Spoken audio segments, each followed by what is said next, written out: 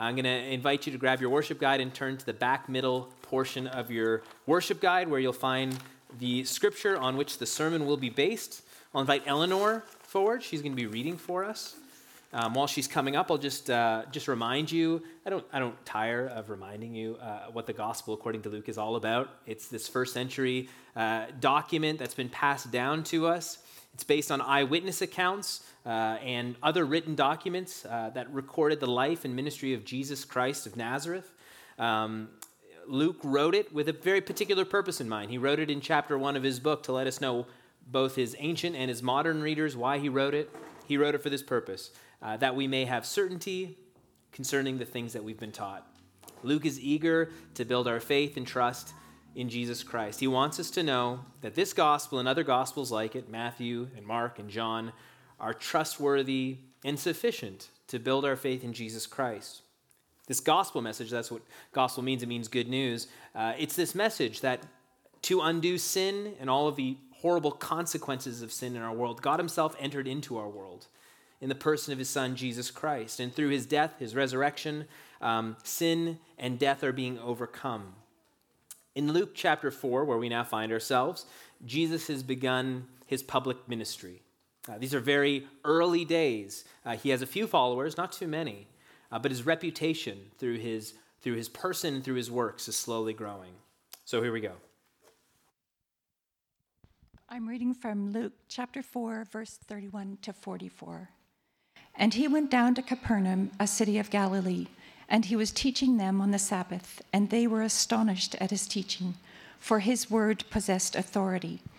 And in the synagogue there was a man who had the spirit of an unclean demon, and he cried out with a loud voice, "Ha! What do you have to do with us, Jesus of Nazareth? Have you come to destroy us? I know who you are, the Holy One of God." But Jesus rebuked him, saying, "Be silent and come out of him." And when the demon had thrown him down in their midst, he came out of him, having done him no harm. And they were all amazed and said to one another, "What is this word? For with authority and power he commands the unclean spirits, and they come out." And reports about him went out into every place in the surrounding region. And he arose and left the synagogue and entered Simon's house. Now Simon's mother-in-law was ill with a high fever, and they appealed to him on her behalf. And he stood over her and rebuked the fever, and it left her. And immediately she rose and began to serve them. Now when the sun was setting, all those who had any who were sick with various diseases brought them to him, and he laid his hands on every one of them and healed them. And demons also came out of many, crying, "You are the Son of God." But he rebuked them and would not allow them to speak, because they knew that he was the Christ. And when it was day, he departed and went into a desolate place. And the people sought him and came to him, and would have kept him from leaving them. But he said to them, "I must preach the good news of the kingdom of God to the other towns as well, for I was sent for this purpose." And he was preaching in the synagogues of Judea. This is the word of the Lord. Thanks be to God. Let me pray for us again.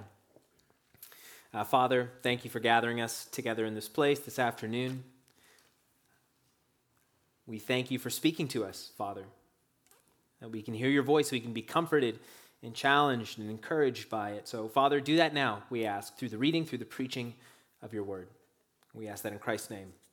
Amen. The question for you is who is the most powerful person that you know? The most powerful person. A couple good candidates, I think. One of them is probably Justin Trudeau, at least if you're Canadian. Justin Trudeau, who is our prime minister, he's got quite a bit of power. He's able to get things done. He can issue orders, move people, move resources, and he does that through his legislative and governmental movements. Another very powerful person in our world that affects a lot of our lives is a guy named Mark Zuckerberg. Don't know if you've heard of him. He's the founder of Facebook, now known as Meta, worth at least $100 billion or so.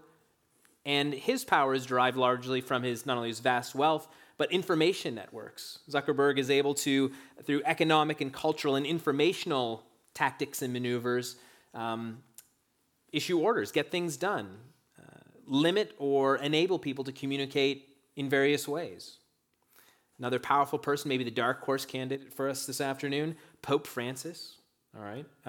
This is the head of the Roman Church, which claims some 1.3 billion baptized members. At least on paper, Pope Francis is viewed as the vicar of Christ. That is, he is the earthly representative of Jesus Christ himself. And so for apparently 1.3 billion people, what Pope Francis says happens. It gets done. For my kids, and if there are other children in the room right now, the most powerful person you know is your parent, all right? Despots and tyrants we are, but we mean well. We try to do our very best. These are all very powerful, authoritative figures. Again, able to get things done, issue orders, move people, shape your life and the world as you know it. But in Luke chapter 4, we actually meet the most powerful person in the world. He's not a politician, not a church official, not wealthy by any stretch. This is Jesus, the traveling teacher from Nazareth, who comes now to Capernaum, which is this tiny, pretty insignificant fishing village in northern Israel. And he comes with a power and authority that no one has ever come across before in their time. Look at verse 32. The people of Capernaum, they're astonished. They're shocked at his teaching. His teaching is a word that possessed authority like they had never seen. Look at verse 36. After a healing that Jesus does, the people are amazed and they begin to say to one another, "What is this word? For with power and authority, he commands the unclean spirits and they come out." And so we ask, what is Jesus' power and authority like? What kind of marks it out? Why is it unique? How does he use it? What are his goals? And so this will be our outline for this afternoon. Jesus has ultimate power and authority. His power and authority is ultimate, and he uses it to set his people free so that they may serve him. So Jesus' power and authority are ultimate. He uses it to set people free so that they may serve him. And we'll just kind of take that chunk at a chunk. So first of all, Jesus has ultimate power and authority. Ultimate power and authority. It's supreme. It's matchless. Verse 32 again, the people are astonished at his teaching specifically. His teaching has ultimate authority. We talked about this quite a bit last week. Jesus' preaching and teaching is powerful and it's persuasive. It surprises people. It fills them with encouragement, or sometimes it provokes certain people. Jesus, a few verses before, we see him being filled with the Holy Spirit, and so he preaches with the power of the Spirit, with, again, force and conviction. This isn't anything like the somewhat timid, half-hearted teachers that the people in Capernaum are used to, kind of like the professionals and the people who are just trying to get it through their day. Jesus is distinct. Jesus' word has the air of a king, issuing commands. And so Jesus shows ultimate authority and power in his teaching, but really the main thrust in this section, as you can see, is that Jesus shows his ultimate power and authority in casting out demonic forces and disease and illness and sickness. That's the main force of this entire section. You see that in verse 33 through 35. That's where Jesus confronts a man in a synagogue, so like a local church situation, and this man is affected. He is possessed by an unclean spirit or a demon. This man, we don't know very much about him, but he is overcome, he's overwhelmed, he's overpowered, outmatched, outgunned by a more powerful being than himself, who dwells in him to such a degree that he is constantly harassed and harmed. We meet other figures like this throughout the gospel. But Jesus here, he faces off against the man, faces off against the unclean spirit, and with simply a rebuke, with a command, the demon leaves. Look at verse 36. It's very simple. Jesus says, "Be silent," and come out of him. Jesus doesn't negotiate. He doesn't implore or beg the demon to consider leaving. He doesn't put forward, for the demon's consideration a few different courses of action he might possibly undertake. No, Jesus, like a king, issues a command, and the demon is forced to obey.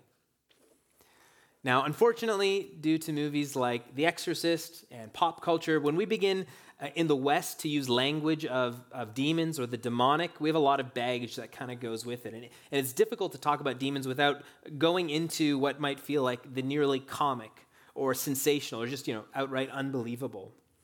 Let me just present to you a broad, quick and dirty biblical vision of demons and the demonic.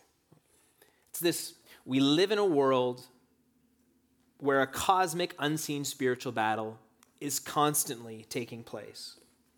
And the devil, the great adversary, all of his collaborators, demons, unclean spirits, they are constantly at work opposing God and all of God's good works. They are a relentless, malignant, powerful, sleepless evil. Their work in history has been successful in infecting the entire human project. So there is no longer one person, one family, one nation, one institution, one church that has been left unaffected by their work. And this has led human history to where we're at to this day. Each of us find ourselves trapped in a network of evil, of death, of destruction, of pain, of suffering that is outside of us and beyond our control. And then when we look within ourselves, we see the same kind of work within our own hearts. When we look around us at our neighbors and our coworkers, we can see that each one of us has been harmed in body and soul. And ultimately, we are powerless to resist this. And if you really look at yourself and you really consider the world around us, you consider what's happening in Europe right now, and in other places in our world, this biblical vision of the demonic isn't actually too hard to believe. In fact, if you take a good hard look at our world, it's difficult to make sense of it apart from this vision. Like, how else do you actually make sense of senseless war, of genocide, of the most brutal events of abuse, of slavery towards the most innocent, of constant death and destruction that has gone unchecked for centuries and centuries of recorded human history? Consider your own heart, the anger and the lust and the greed that just bubbles under the surface at all times, causing bitterness and division within humans. This is the biblical and realistic account of the world, that there is this unseen, ongoing spiritual battle taking place all of the time. But of course, when we read passages like this, when we consider this worldview, there's great hope, because this power that's in the world isn't ultimate. It's certainly greater than us, but it is not greater than Jesus. He has ultimate power and authority. And at a word from Jesus, they flee. In verse 38 through 39, we see Jesus moving from demons to disease or sickness, and he has the same ultimate power and authority over disease and sickness. We meet Simon's mother-in-law, and she is very sick, perhaps on the verge of death. She too is overcome. She's overwhelmed. She's overpowered by a force that's stronger than her. It's not a demon in this case. It is a sickness. But Jesus treats the sickness with the same disdain that he treats this unseen evil.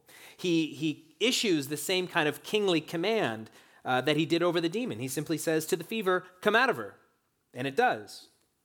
And we see just kind of in verses 40 through 41, the same thing happening, but on a larger scale. Jesus repeats this act of power and authority over demons and disease. A crowd of, who knows how many, they gather outside of Simon's house, and Jesus, it says, laid his hands on every one of them and healed them. Jesus' power and authority is demonstrated, at least in the text, by showing that Jesus doesn't have to use magical formulas to deal with disease and demons. He doesn't have special words that he recites. There's no mystical substances that he applies. There's no learned techniques that were passed down to him. Jesus does this. He speaks. And these great powers of destruction, demons and disease, they just flee. They're gone. What the man who had an unclean spirit and in Simon's mother-in-law, what anyone really who is overcome and overwhelmed and overpowered by forces outside of their control, strong and sinister forces, what they most desperately need isn't a good teacher who will come and give them good moral advice. That's not really the need of the hour for them. What they don't need is for somebody to come to them who is just simply kind but totally powerless. What they need somebody who is more powerful than them and more powerful than the forces that seek to oppress them. And they find that in Jesus. That is the comfort in this passage. Jesus, not demons, not disease, has ultimate power and authority. Second part of our outline. And he uses that power and authority to set his people free. Jesus uses his power for this particular purpose.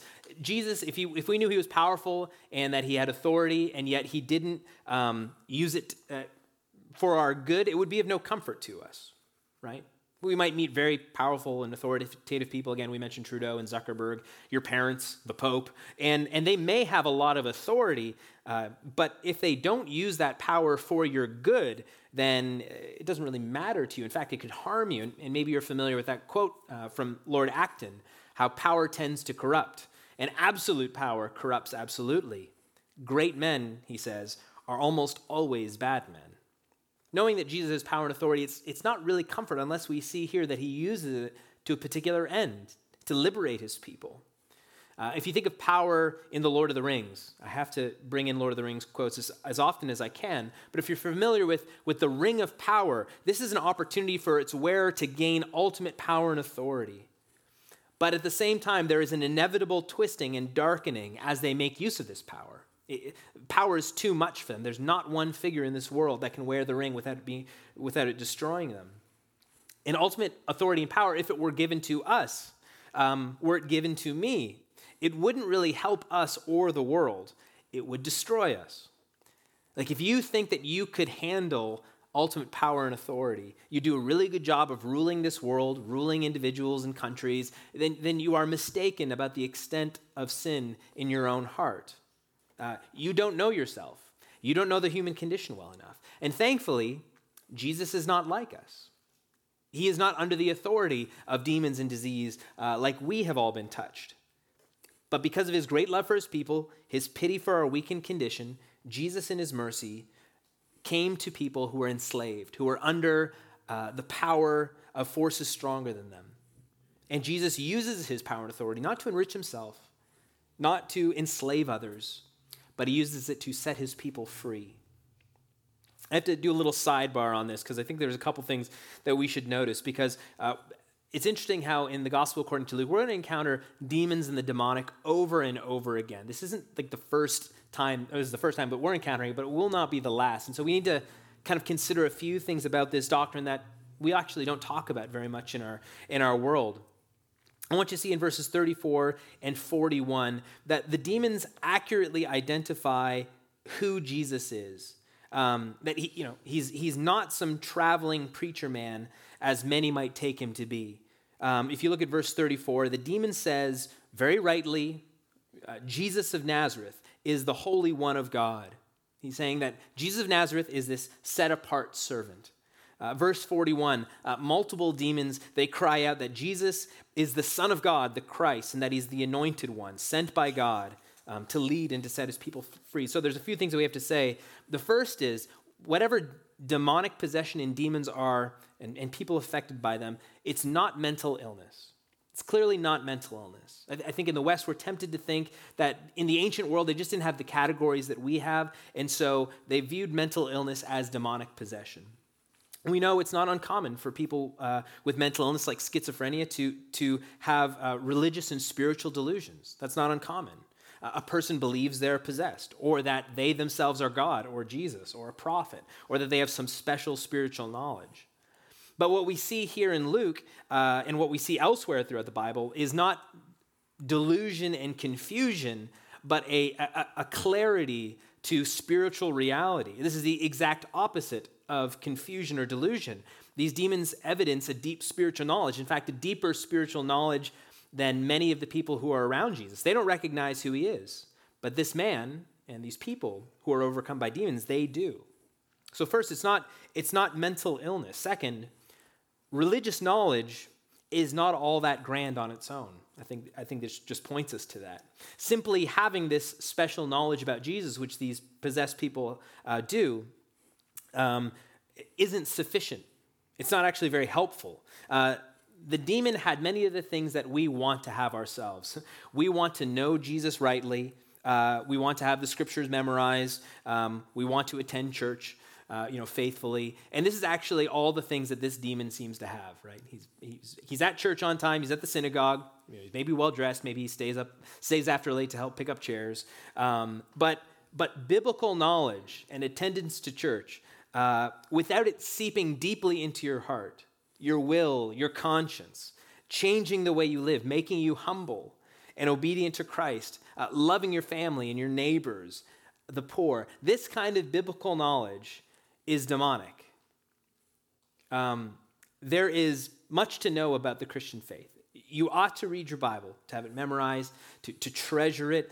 You should know great books of theology. You should read them and discuss them. It's all very good. But orthodoxy, that is right knowledge, apart from orthopraxy, right practice, is demonic. So when we look at demons, we can say, okay, this isn't mental illness. Second, that religious knowledge, whatever measure they have, it's not all that grand on its own. And third, a little obscure, but I think it's very helpful, the demons are forced to keep the messianic secret. The demons are forced to keep the messianic secret. I hope you notice in both instances, when the demons reveal their knowledge about who Jesus really is, Jesus rebukes them, sharply reprimands them, he scolds them to keep quiet.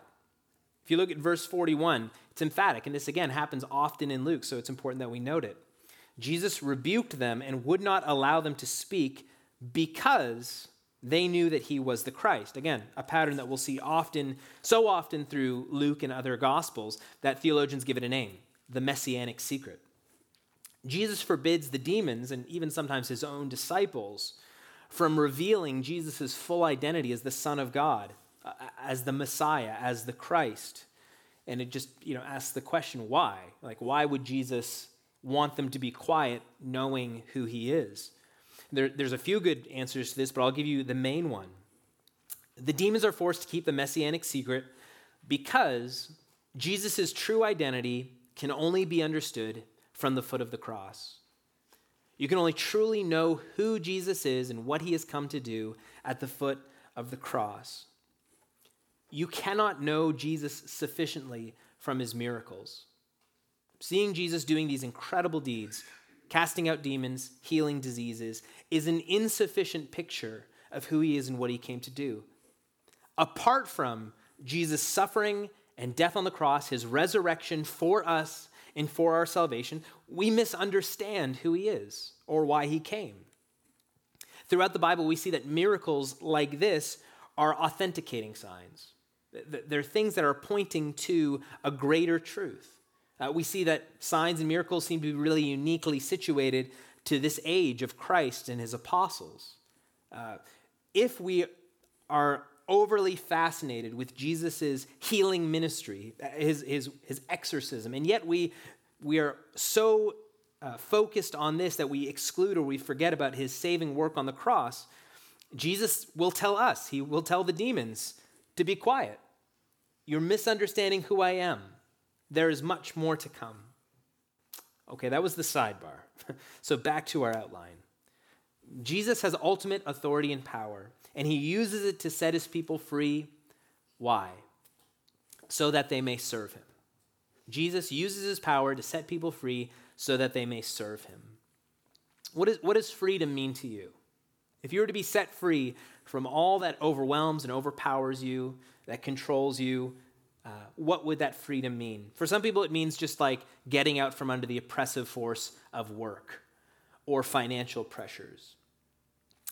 For freedom for many people means freedom from responsibilities. I don't want anyone telling me what I have to do. Freedom from all forms of obligation, things that I must do. If I was truly free, I wouldn't have to do anything. Freedom from obeying authorities. I wouldn't have to listen to anyone in the government or my boss or anything like that. If I was set free, I just wouldn't have to do any of this.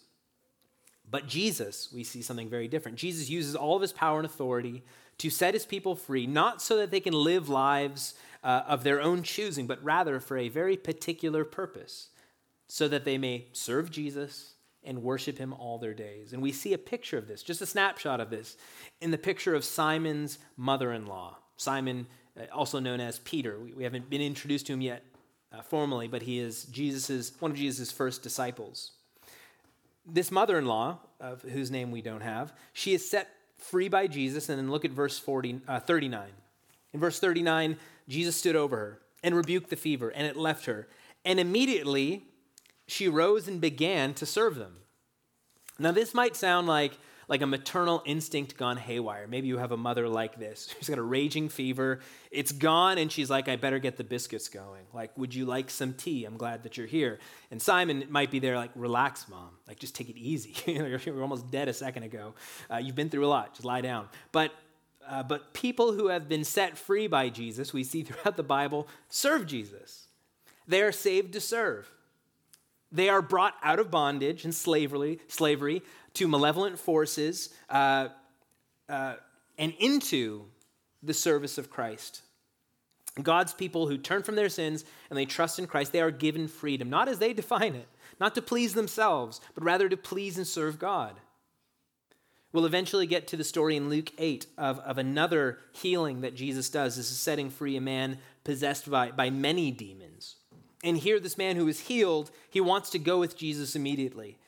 But Jesus gives him his marching orders. He sets him free, and then he serves Jesus. Jesus says to him, return to your home. Declare how much God has done for you. And the man went away proclaiming throughout the whole city how much Jesus had done for him. So we see here somebody who is being set free and then immediately is set to the service of King Jesus. So that was our outline. Jesus has ultimate power and authority, and he uses it to set his people free so that they may serve him. And so the question for you, Christian, is how have you been using your Christian freedom that Christ has bought for you with his body and his blood? Have you been using that freedom to serve him or to serve yourself?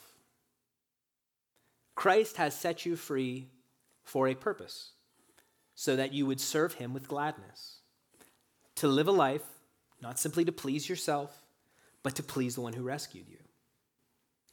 We're going to do another sidebar because I think it's important. If you're here and you're not a Christian, or you're not sure that you're a Christian, you haven't given yourself over to Jesus, you haven't received Christian baptism, I want you to know that now that there's not a choice that you're making between living in service to Christ and some sort of neutral ground where I'm just going to kind of be on my own. We don't have the option of either service to Christ or freedom to ourselves. Rather, what we see here and throughout the scriptures, the only realities that exist for humans in a world like ours is either service to Christ Jesus or oppression under the devil and demons and forces that are stronger than us. That old Bob Dylan song, maybe nobody listens to Bob Dylan, but you got to serve somebody. It may be the devil, it may be the Lord, but you've got to serve somebody. This is just what we are as humans. Again, it's difficult to not bring pop culture images into our mind when we talk about what a life lived in slavery to the devil looks like.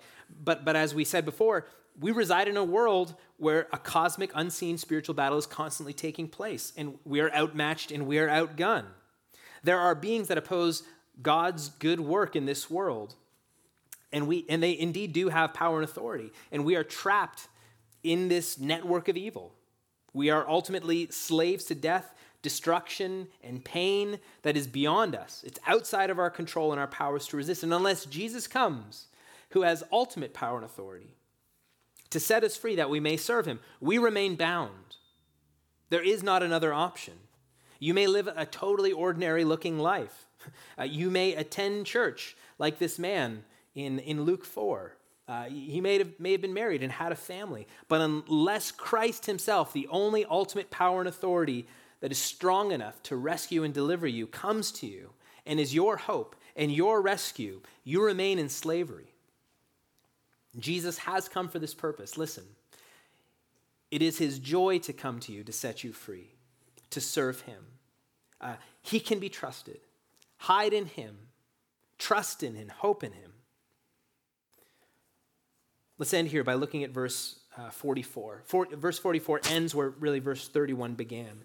Jesus continues to travel. He continues to preach the good news of the kingdom of God. He goes to other synagogues in other regions. And he continues to do this work that we saw here in chapter 4, setting people in other towns free and into his service. And what struck me is that the mission that we see Jesus doing here, it continues on through this day. It really hasn't slowed down or stopped in 2,000 years. Because we see with power and authority, Jesus himself continues to preach the good news. That is, in his person and in his mission, he's come to undo sin and all of the deadly consequences of sin. But how does Jesus do this today? How does Jesus continue to preach the good news to new people? He does it through his church. He does it through his people, through the community of people that he has set free and into his service. Matthew 28, it has a very famous commissioning passage of Jesus. Jesus, who after the cross and the resurrection, immediately before he ascends, gives his church their marching orders. I'm going to read it to you. Just listen to what Jesus says to his gathered disciples, what he says today to his church. Matthew 28. Jesus came and he said to them, "All authority in heaven and on earth has been given to me. Go therefore and make disciples of all nations, baptizing them in the name of the Father and of the Son and of the Holy Spirit, teaching them to observe all that I have commanded you. And behold, I am with you always to the end of the age." Jesus tells his church, he tells us this afternoon, what kind of service we're to be all about. Now that we have been set free by Jesus, what are we to do? We are to make disciples. That's our life calling. That is our work. Urging people to faith, to baptism, to obedience to all that Jesus commanded. Again, this isn't simply knowledge transfer that we're involved in any more now than it was then. Religious knowledge on its own is not all that grand. Rather, what we are seeking in our homes, in our workplaces, among our friends, amongst ourselves, is obedience to Christ and service to him forever. This is our hope every week here at worship on Sundays. We are in a world overwhelmed by evils and forces beyond us, and many people in our city are oppressed and under the influence of these forces. But because Jesus is who he is and that he has come for us, we have hope for them. We can offer to them freedom.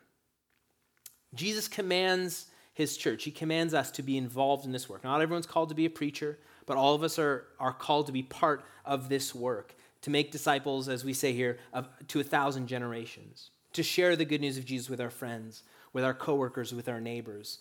And this might seem an impossible task unless Jesus were with us. And this is the promise that he gives to us. I am with you always. All of my power, all of my authority, they go with you to the end of the age. Let's pray. Father in heaven, we ask that you would help us to be astonished by your teaching, that we be amazed by your power. Father, I ask that you would help us to entrust ourselves to your care, that we would admit that we do not have strength in ourselves to keep malevolent, evil forces at bay, that we require your power and your presence in our lives. Father, I pray that the freedom that you have given us would be employed in your service for the good of the glory of God and for our neighbors. Father, we ask that you would fill our church with your Spirit, that we would continue on this mission of telling the whole world about your salvation. Would you help us to start here and now in Halifax, in this church? Father, would you make us disciples of Jesus who will love him and serve him all our days? We pray that all in Christ's name. Amen.